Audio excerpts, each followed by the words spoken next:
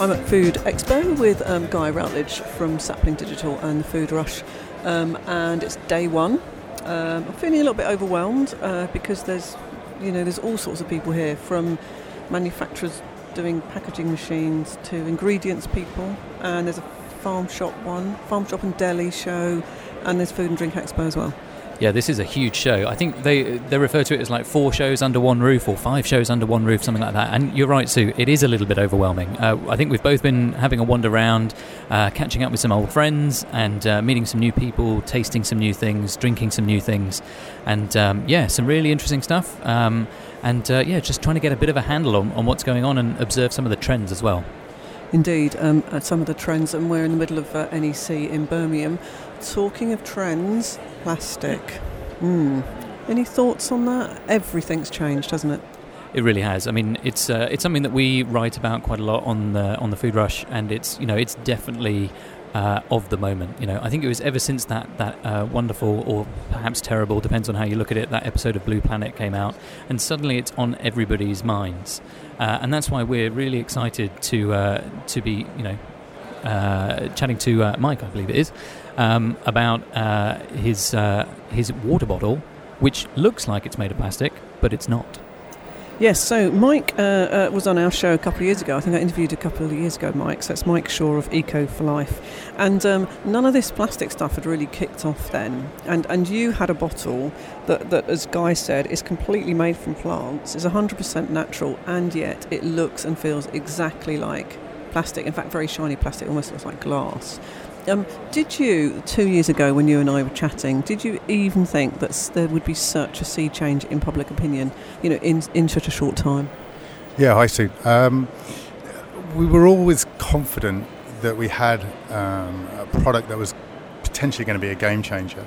But yeah, you're right, 2 years ago, did we see where we are today? No, probably not. Public opinion has massively changed. As Guy said, the Blue Planet really did bring home how bad plastic pollution has got in the environment, and it certainly is a hot topic. So yeah.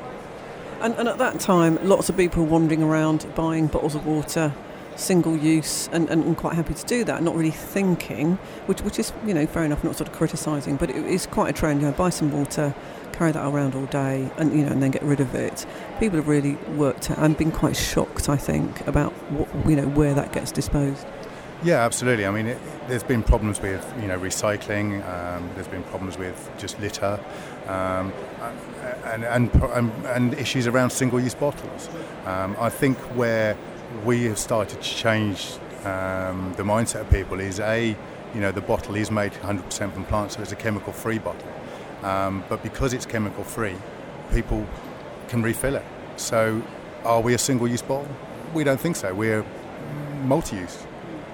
And you can, presumably, you can recycle these bottles, can you? They're not recyclable as in plastic recycling, because it's a completely different product. But what these bottles are is compostable.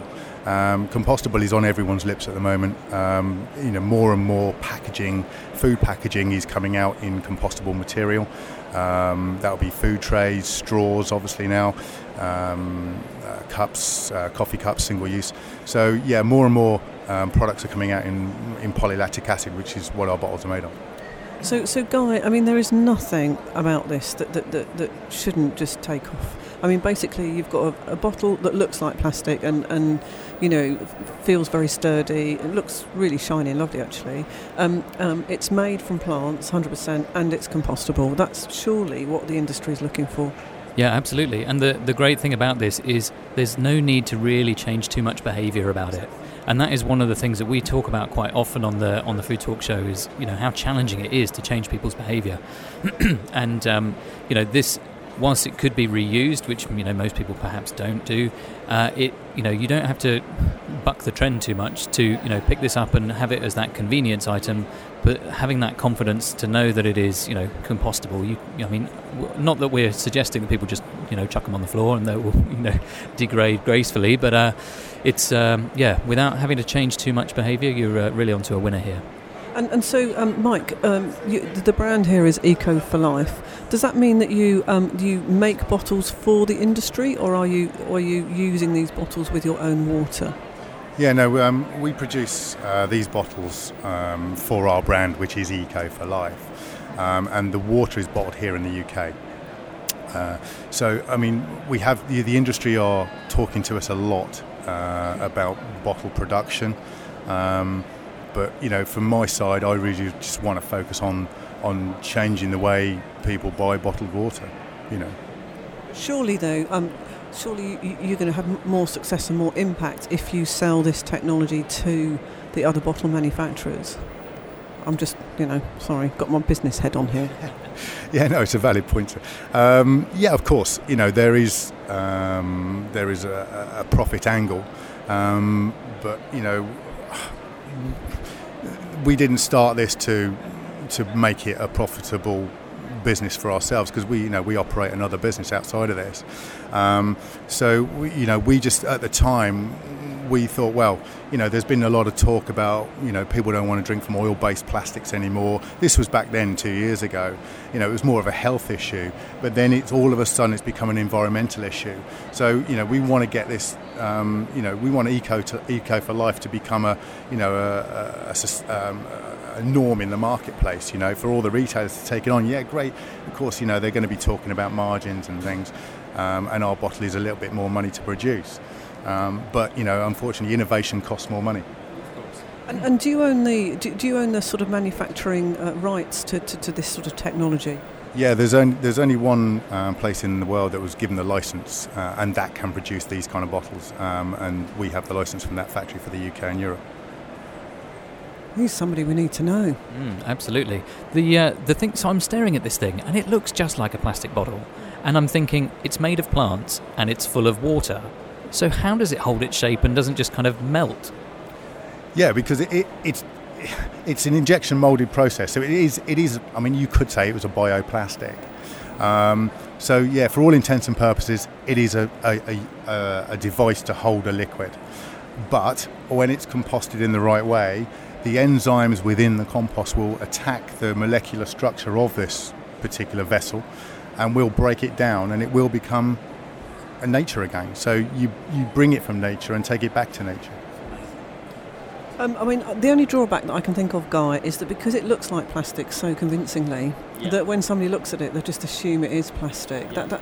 And whilst you're right, you say that it's difficult to change people's behaviour.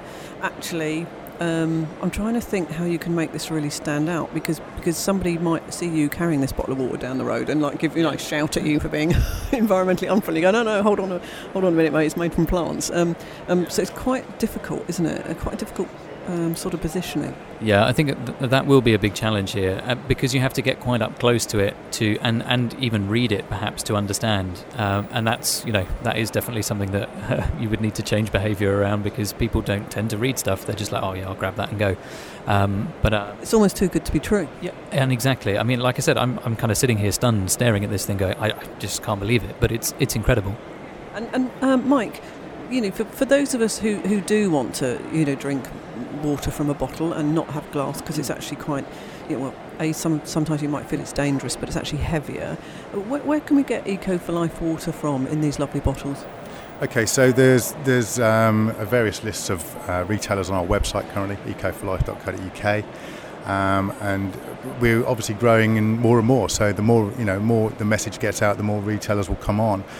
With regards to large retail, we're talking to them. We just need them to come on board. I mean, large retailers, get a move on. If you're thinking about why you're selling plastic bottles all down those aisles. I mean, it's huge aisles full of water. What are you doing? You need to get in touch with Mike Shaw.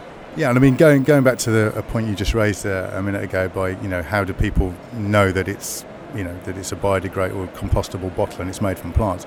I mean, we always say, look, if it says Eco for Life on the bottle, it's compostable. If it doesn't, it isn't, because we are the only one.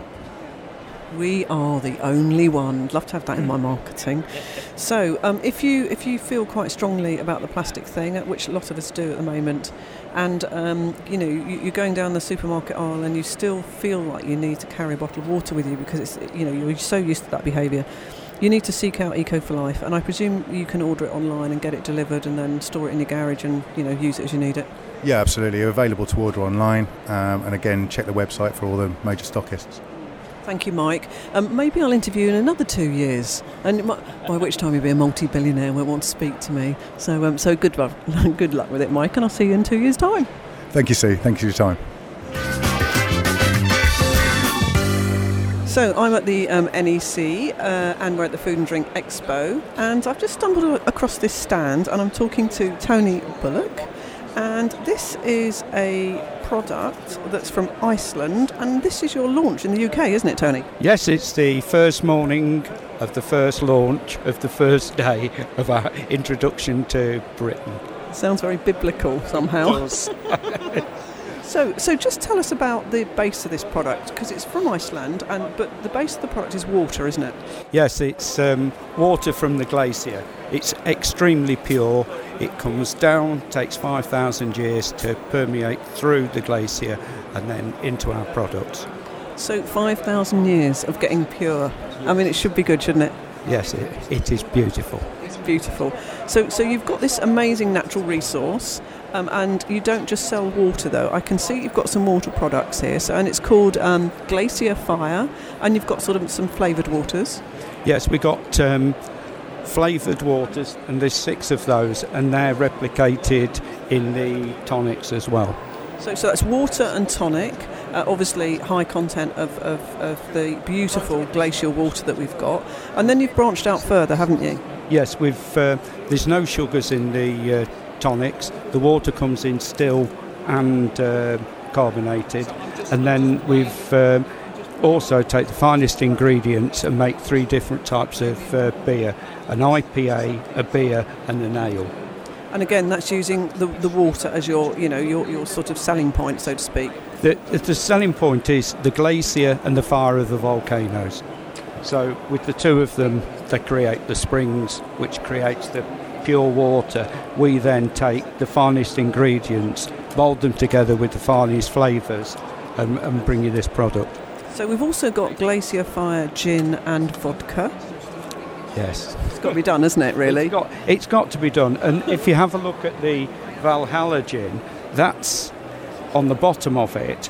That replicates the shape of the glacier and the Viking drinking horn. That is the most beautiful bottle. So it's called Valhalla Gin. I dread to think how much it costs. But it's a small batch distilled, and essentially it's a sort of almost like a triangular bottle because it looks like a horn. And then at the bottom of the bottle, it looks almost like a diamond underneath. Yeah, it looks beautiful. That's the glacier. And the vodka is distilled 7 times. So you're just going pure, and purity is feels that's what the brand is all the way through. It's pure water, pure, top quality ingredients, a nice aesthetic, and crafted in Iceland. It looks very Scandinavian, Icelandic, doesn't it? It's got that very cool, Scandi sort of fashionable. Yes, it is. It's understated almost. It's understated, but I mean, I think that's the same with the beauty of Iceland, the land, how it's created, the glacier, the volcanoes, the people. They're all very pure, very clean. And it's not how anybody describes me, I'm afraid, Tony. I'm saying nothing. Okay, that's fine. Well, I wish you a very good luck in your launch in the UK. Where can people get hold of this if they're based in the UK at the moment? Well, we're based in the UK. We're here today to sort out distributors where the different people are and introduce ourselves to the buyers. So not yet available, but hopefully it will be. It all looks absolutely gorgeous, beautifully branded.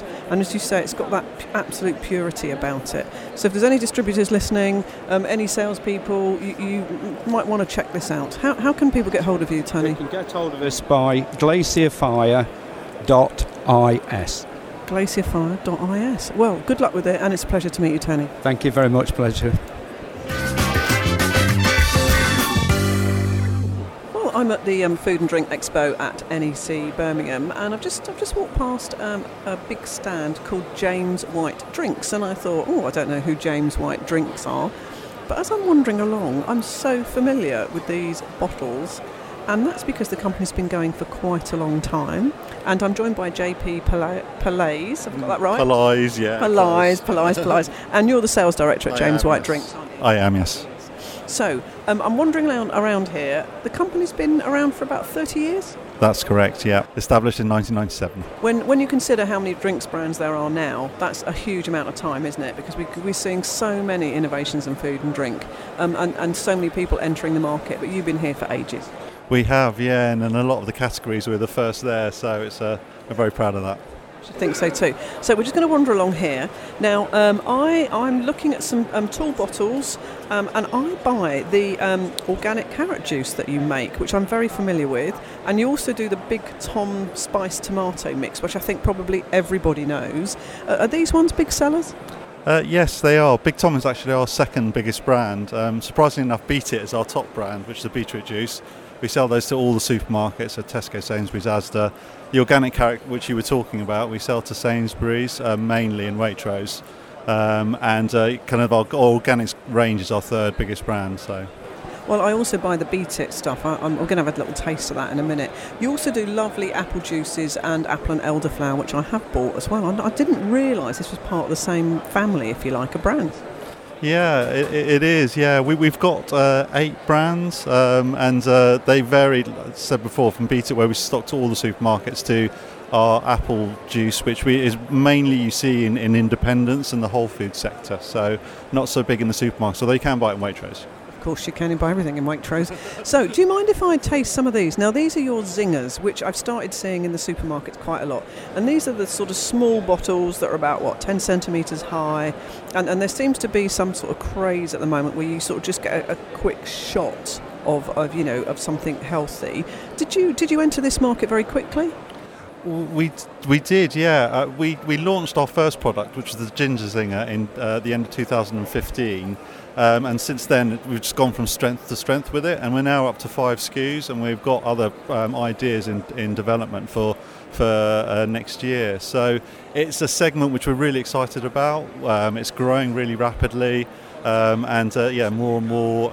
We're gaining more and more distribution in different areas, from catering into the supermarkets. It's really ubiquitous the way you can use that product, and versatile. So I'm going to try some of these if you're right. You've got some little tasting things down here. Now the Beat It one I do actually buy, and this is a concentrated beetroot shot. That's correct. So it's a beetroot and a bit of lemon juice, just to take away a little bit of the earthy beetroot flavour. Yeah, so I really like that, because I do like beetroot. A lot of people don't, but I think it is because it's not really, really, really earthy, which I love when you're eating it.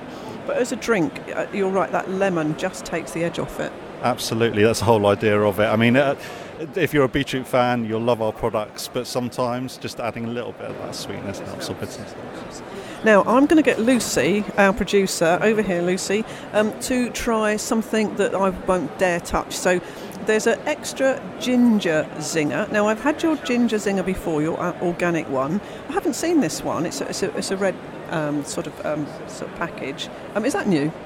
It's not actually. It was we brought out the ginger and turmeric first, and then pretty much within about 6 months we brought out the other 2 products. You won't see that extra ginger in as much distribution or in as many places as you will the turmeric and the ginger.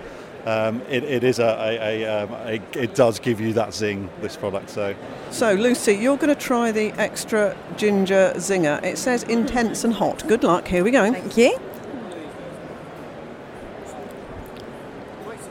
Oh, it's a bit burny, isn't it? Burny. Yeah, but it's not too... I could drink a whole shot of that, I think. I'll leave that with you. Yes, and we've also got a chili zinger. Again, is that a new one, or has that been around a while? The lime chili zinger, yeah. So it came out about the same time as the extra ginger. So it's been in the market for just under 2 years. And again, you'll get the chili, you'll get the lime. We don't put a lot in these products, so very basic ingredients but strong. So here you go, another shot, lime chili zinger, and it is described as intense and hot. Oh, that's really nice. Really limey, isn't it? And you still get the kick of the chili. Oh, that's my favourite. Is it? Is it very, very hot? Really nice. Well, my favourite is, I've had the turmeric zinger before, but I do like the ginger zinger, but my absolute favourite is the Beat It organic. And these will all have a bit of a health benefit as well as giving you a good kick. Yeah, absolutely. The idea behind all the products is they're functional as well as great tasting. So, yeah, they're functional in all their sorts of different ways, whether it's the health benefits of ginger or the nitrate content of beetroot. Well, good luck with it. It's a great brand. We're going for a long time, and I love the stuff. So anybody who hasn't tried the little shot things, look out for them in most of the sort of supermarkets. And thanks for joining us, JP. Thank you very much for your time. Well, we're really getting into the eating now. People are bringing us loads of stuff to eat on our lovely stand in the middle of NEC and Food and Drink Expo. It's not just Food and Drink Expo, is there? It's all sorts of things here. Yes, I think we've got an ingredients show, so like all those component parts of a product. There's also like a pro retail thing as well, so like helping people get into help them get distribution, stuff like that. And then there is also Food X, which I believe is machines. Yeah, machinery. It's packing and doing things. Yeah, very high tech stuff. It looks really interesting. I haven't wandered over there yet, so we're going to have to have a look. Well, you can't eat anything over there, so that's why you've probably stayed in the other parts of the show. Could well possibly be. So we're joined by Linnea Mullenbach. Have I got your name right, Linnea? Yes, you have. Thank you. Oh, thank God for that. I'm not very good at that. So we've got something in front of us, and there's little packets, and it says Peakz, which is Pakz, and each one of these lovely little packets has got a polar bear on. Why has it got a polar bear on the packet? So there's a whole story about sustainability, and I think our mascot, which is called Nanook, he starts off because there's a legend that's been foretold of this everlasting food source. His community of bears are struggling to find food, so he goes through the land of Dwin and comes to the top of Muddy Paw Mountain, frustrated that he can't see any food in sight. He slumps down, slams his paws on the ground, and they come out covered in chocolate. So he's found the Peakz of Muddy Paw Mountain. So that's the whole background about Peakz and Nanook and why we decided to start this product. And I've always been obsessed with food and snacking in general, so we wanted something that was quite hybrid.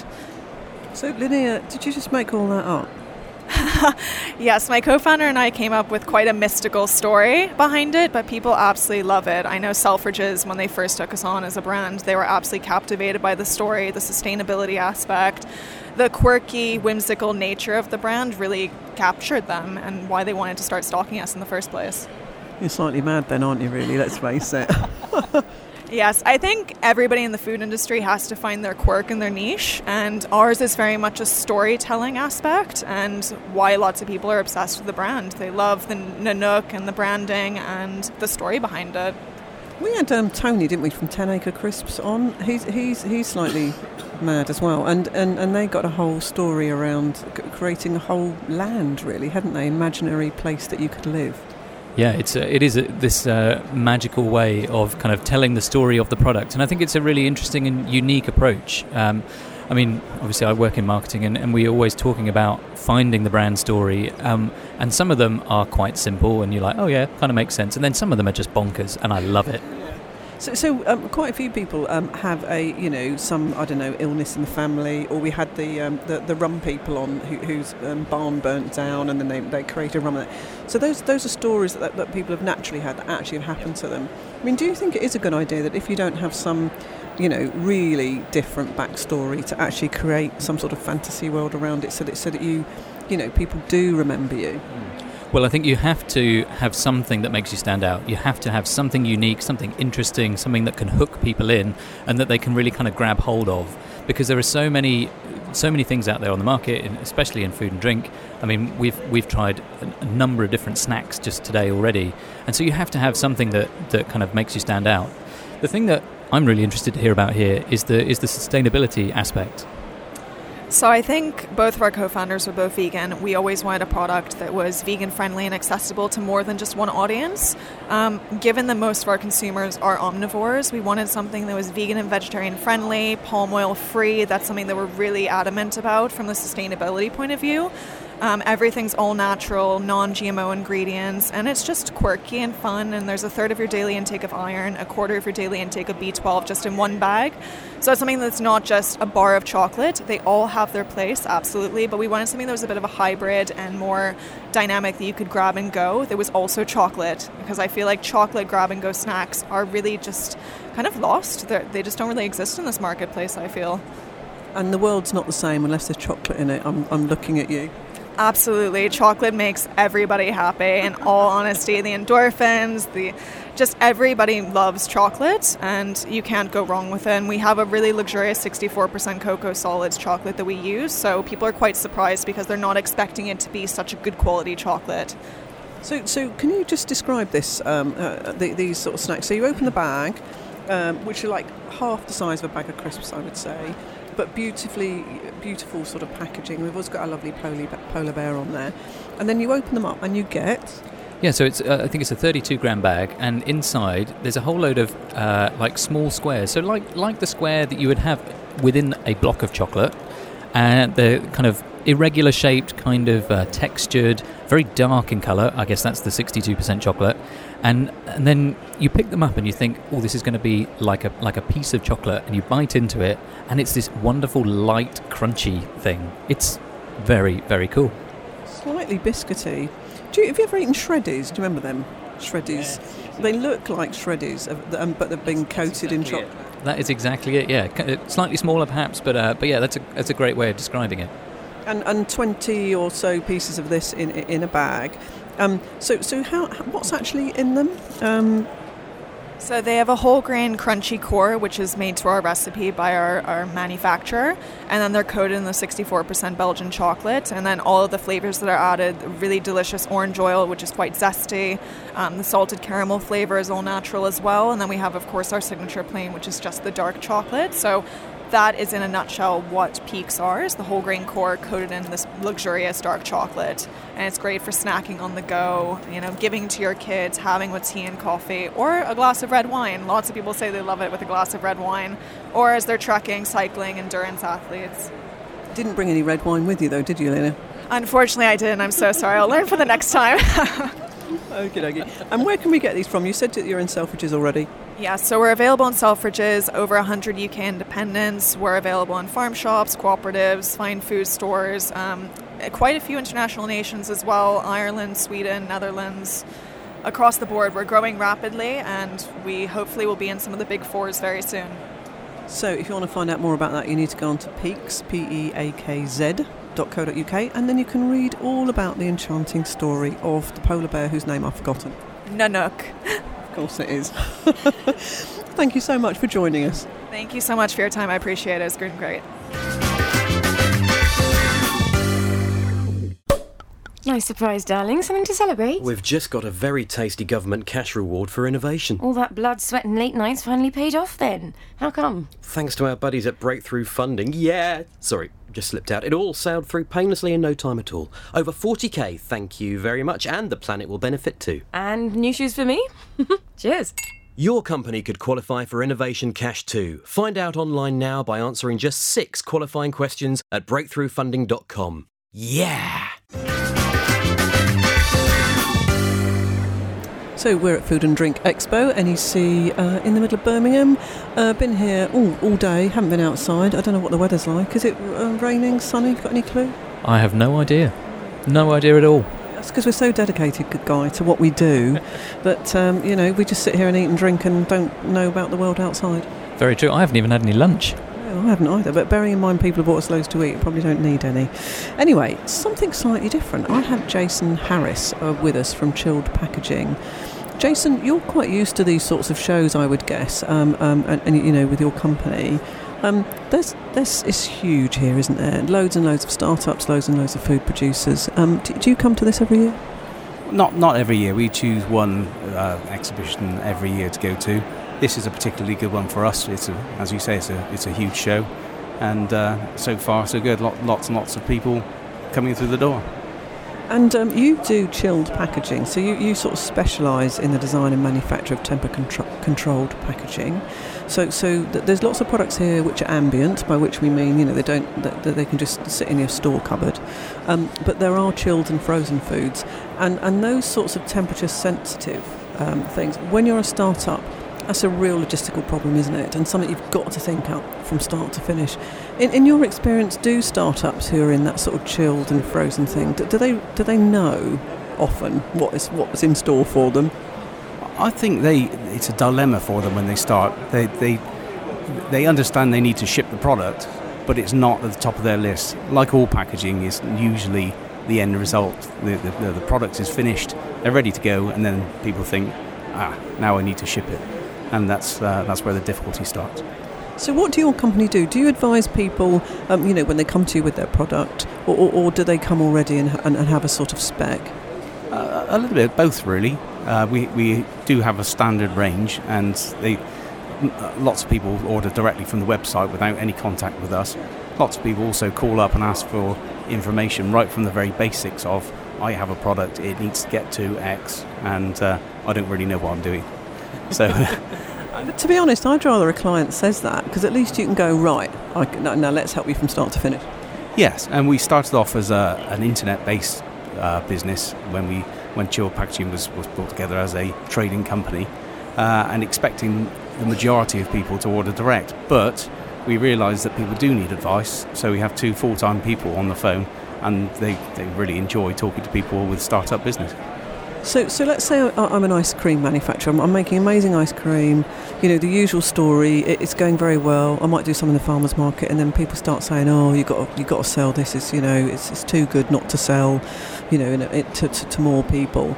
And they start to scale up. They start to move from the kitchen table. How can you help them? They ring up and go, "Well, I've now got clients in Scotland and Northern Ireland, and I'm based in Staffordshire or something." They can just ring you up and just get that sort of advice. Absolutely, yeah. That's what they're there for. That is predominantly the customers that we get in startup situations call up and say exactly that.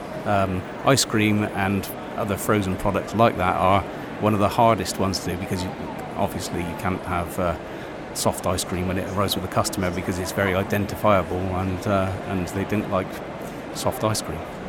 And there's lots of health and safety issues to consider as well, isn't there? You can't just shove something in one of your packages. You've got to consider a huge number of things. That's absolutely right. And one of the things we're really key on is validation of packs. It's very difficult because lots of different products require different amount of cooling and protection.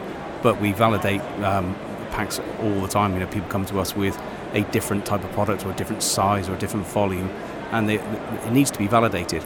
There's many products out there that are used for this purpose, but they're not tested. And as there's no strict legislation, we find that these products really, they need to be validated. Otherwise, they're shipping something out and they don't know how it's going to arrive. Not so bad with a cake, but when it comes to ice cream and especially raw meats, it's very important that these things arrive at the right temperature. So if we do take ice cream, for example, what do you offer somebody? Do you offer a package that keeps it frozen, or how does that work? Yes, the products, we supply everything from polystyrene right way through to a paper product, from dry ice coolants all the way through to customers that ship without any coolants at all, and it depends on the product. Ice creams, as I say, is a particularly difficult one, but there's a product for everything. And if you're doing, see, one of my things that I've got a problem with ordering food on the internet is I am slightly worried about it getting to me in the right condition, and it's going to be safe, so I can just take it straight away and put it straight in the fridge or in the freezer. And obviously you're not responsible for that legally, but you've got a whole range of products that these clients can use that absolutely makes those things safe. That's absolutely right, yeah, and this is where the validation of these packs comes into its own, because if you're packing products that are you're not 100% sure what temperature is going to arrive at, you're putting your customers potentially at risk, and that's what we try to avoid. So if somebody comes to us with a new product, a different type of product, we immediately say, okay, this will work for you on our standard validation, but if you want validation testing, we can do it. And it's not just about, hurting the customer, which would be dreadful, but your business will you're going to get a lawsuit, your business will literally fold overnight if something like that happens. Yeah, we can't afford to take any of those chances. That's why the testing is so important. And Guy, if you were starting a business, the sort of frozen side of it is quite difficult, and it's not just about the logistics of it. It's also about the cost of your packaging tends to be quite high, given the cost of the actual base ingredient.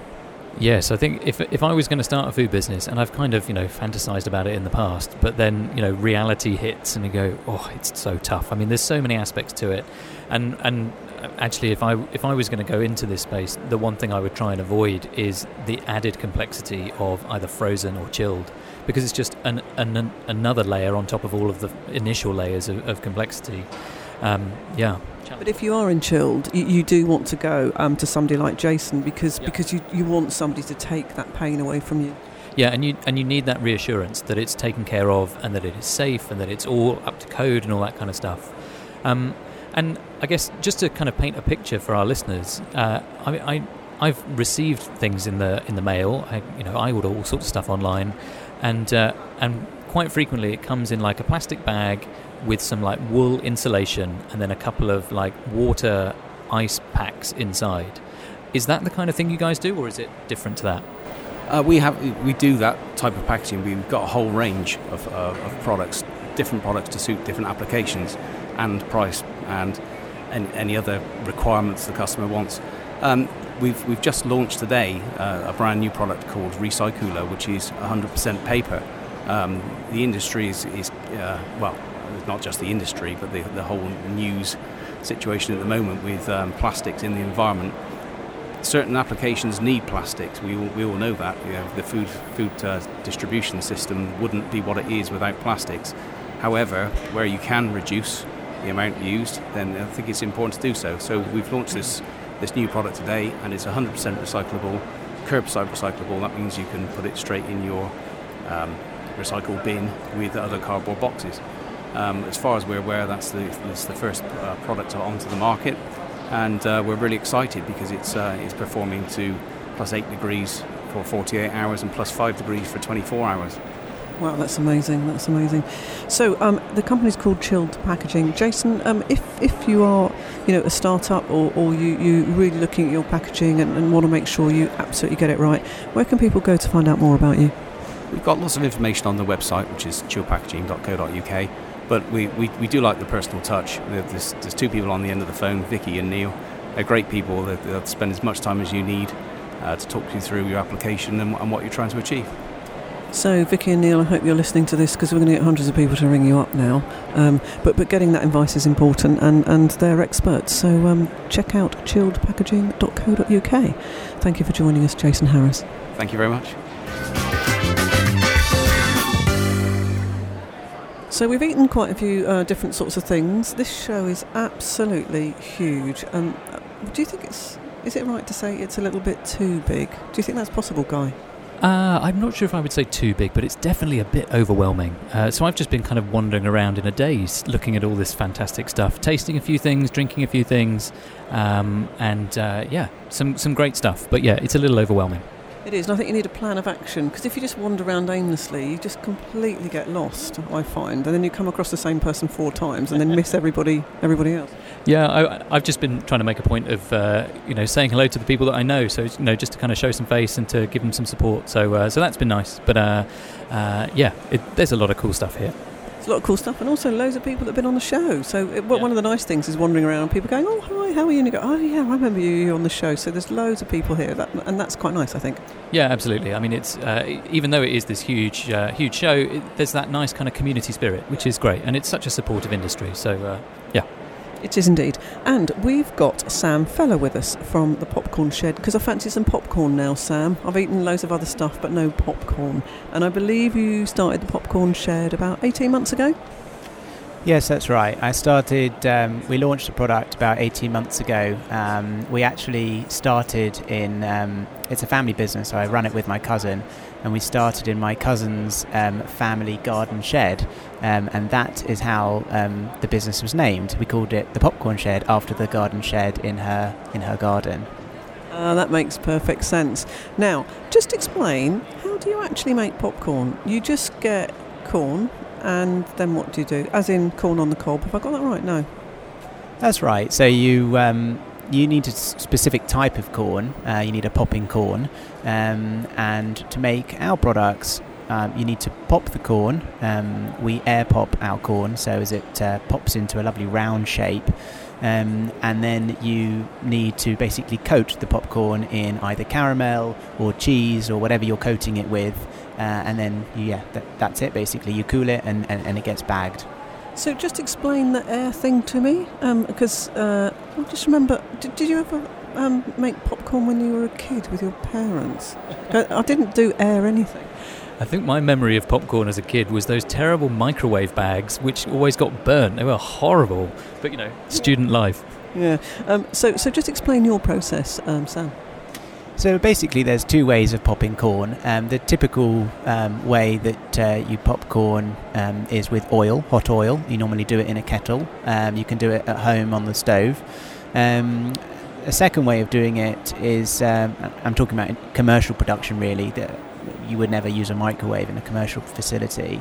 The second way of doing it is to basically blast hot air on the kernel continuously, and you typically blast the air from all sides. It sort of goes into a big cylinder, and the temperature of the hot air on the kernel makes it pop, and that's what we do. And that's got to be better for you than cooking it in oil. Absolutely. There's no oil involved in the process, so it's much better. But most popcorn will be naturally gluten-free, won't it? But it's the flavourings that often have got all the sort of additives and that sort of stuff. That's absolutely right. Popcorn is naturally gluten-free. Sometimes popcorn manufacturers will apply a powder coating with some flavourings in it which happen to have gluten in them. But our range is 100% gluten-free, and we only use all natural ingredients. So, Guy, do you want to try some here? Now, I've got Sam's bought us 3 packets, which is jolly decent of him. We've got salted caramel, pecan pie, and pop and choc. You're going to go for salted caramel because it's got a great taste award. Is that right? Open that for us, then. I'll have some with you. And so you've got 2 sorts of packets, haven't you? You've got the sort of handy lunchtime pack, I would say. About 140 calories, you're saying. All natural ingredients, gluten-free. But then you've got the sort of much bigger bags, which I presume is you can take to the cinema or have while you're watching a film. Absolutely. So we offer snack packs, which are more of an impulse or convenience item, really. They're small bags of popcorn. Each bag is less than 140 calories, so it's a nice sort of sweet treat, mid-afternoon sugar pick-me-up type product. And we also offer our signature sheds, which are, as you say, slightly larger. They come in a beautiful carton, and they're perfect for gifting. We do a lot of seasonal business with those, and also for sharing, as you say, taking to the cinema, maybe watching a DVD at home, that kind of thing. You'll have to sneak them into your handbag, though, because they don't let you have them at the cinema, and their popcorn's rubbish. So buy something like that, and then secrete it on your person and sneak in the cinema. That's what I'd advocate. Why are you laughing, Guy? You always crack me up, Sue. I tell you what, that popcorn is delicious. So I picked out the sweet and salty one, the salted caramel. It's a really, really nice combination. It's not too kind of crunchy. It's got this kind of like nice soft chewiness to it. It's really, really good, actually. I quite like it. It's a little bit sweet for me. Can you open the pecan pie for me? Sure. I'm a sort of salted popcorn person, really. But that doesn't mean to say that anybody's got even a tiny sweet tooth would love that. Pecan? Oh, this pecan pie is really good. Sorry, I've just got a mouthful of popcorn. So explain what's in the pecan pie one while we're just munching our way through it. So pecan pie has all the ingredients to make a caramel. So as you'd expect, there's fresh butter in there, there's some sugar, syrups, and some flavourings. We also use real roasted pecan nuts inside, so you get a lovely textural crunch when you actually eat into the kernel, and that differentiates us from some other brands who might do a pecan flavour but generally don't have the texture enhancement that we use. We incorporate nuts, chocolate, fruit into our popcorns depending on the flavour to really give it that extra textural hit and that sort of mouthfeel. You've got your eyes on the pop and choc now, haven't you? Go on, you're on a roll. Yes, pecan pie. I'm still verging towards the salted caramel as my preferred one. Oh, now they're very dark. You can tell that's definitely got chocolate. They almost look like little tiny chocolate truffles, and I'm going to try one now.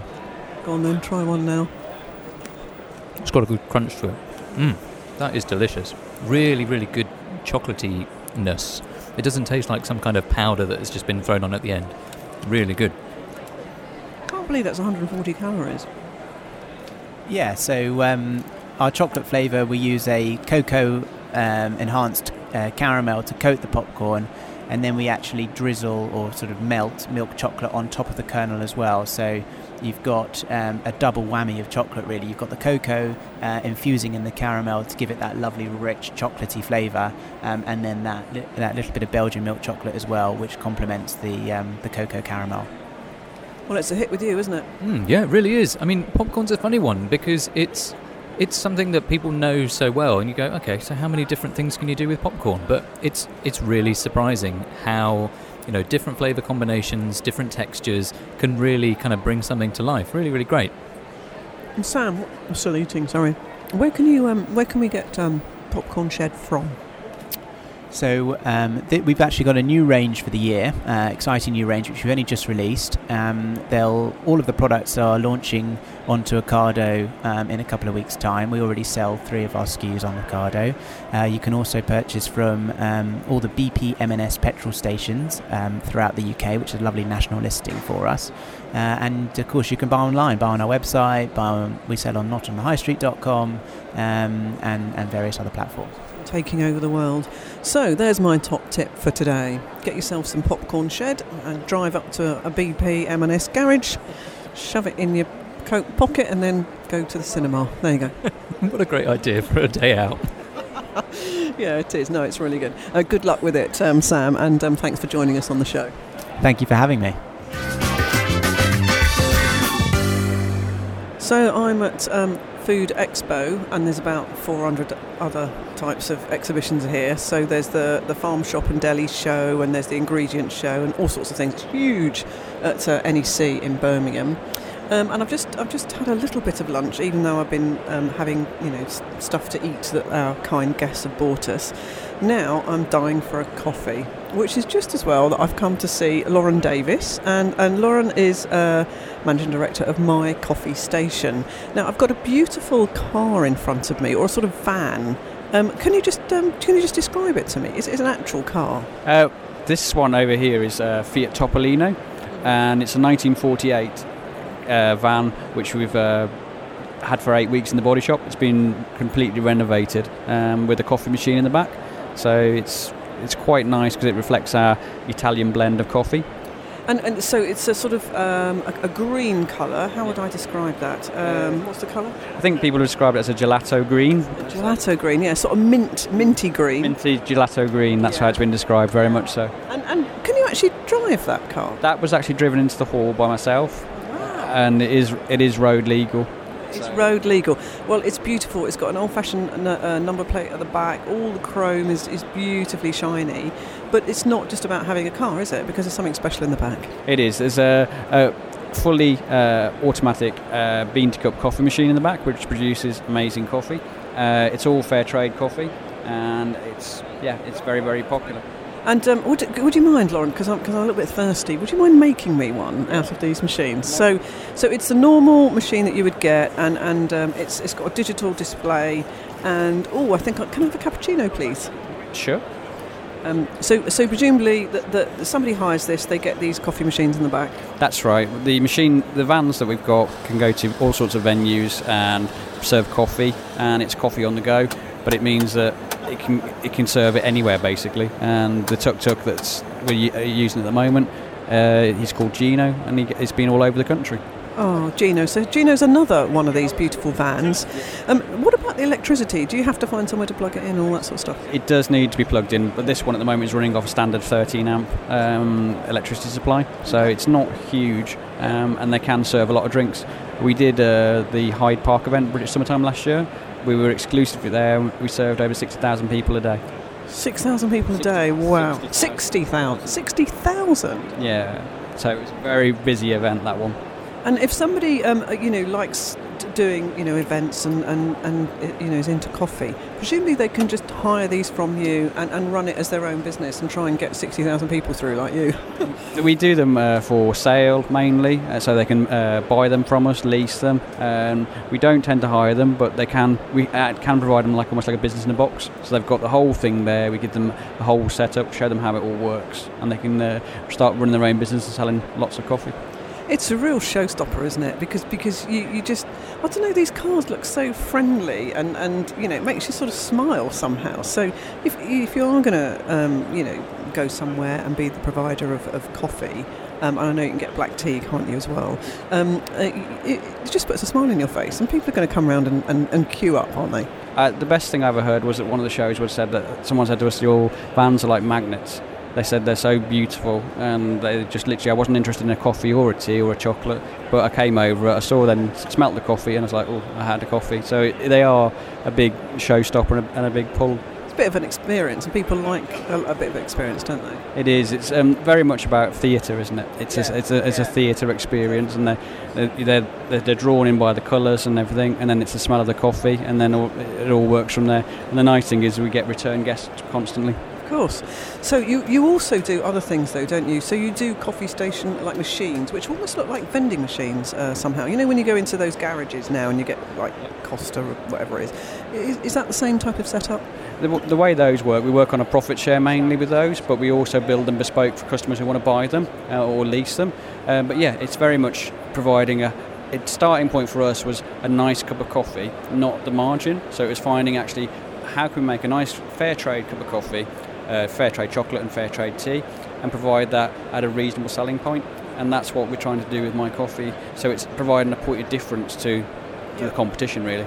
And if somebody, if we're talking about the sort of business side of it, how much would it, if somebody's leasing this from you and they've got a reasonable throughput in a day, and they're selling, let's say they're selling a cappuccino at $2.50, well, how much would it cost them, roughly? I know that's difficult because we're talking, huge ballpark figures. But if you're looking at for the leasing cost, just on the financial side, it's about £21 a day on a 5 year. Oh, £21 a day? Yeah. You've only got to sell 10 coffees. Yeah, so then that's the lease, and then for your average cup of coffee, you're looking at sort of 35-40p a cup. So overall, you can make it work very quickly, very easily on the model we've put together. And that's what business people want to do. They want to know exactly, at what time of day have I sold enough, right, I've covered all my costs now, and then the rest is all profit. Exactly that. And it's also that we're pulling together all different points so that people can see that everything's there. They can have as much or as little off us, so we can provide them with the van, the beans, all the ingredients, or they can just have the van. And you've got beautiful tables and chairs here as well that are in that sort of mint gelato green. Can I hire those as well? You can indeed. So, and we've also had requests today for people to have them sprayed and done for their own. So literally there, I mean, it's all about providing that sort of everything the same, everything matches, and it's sort of drawing people in with that. You've really thought of all of these sort of issues, haven't you?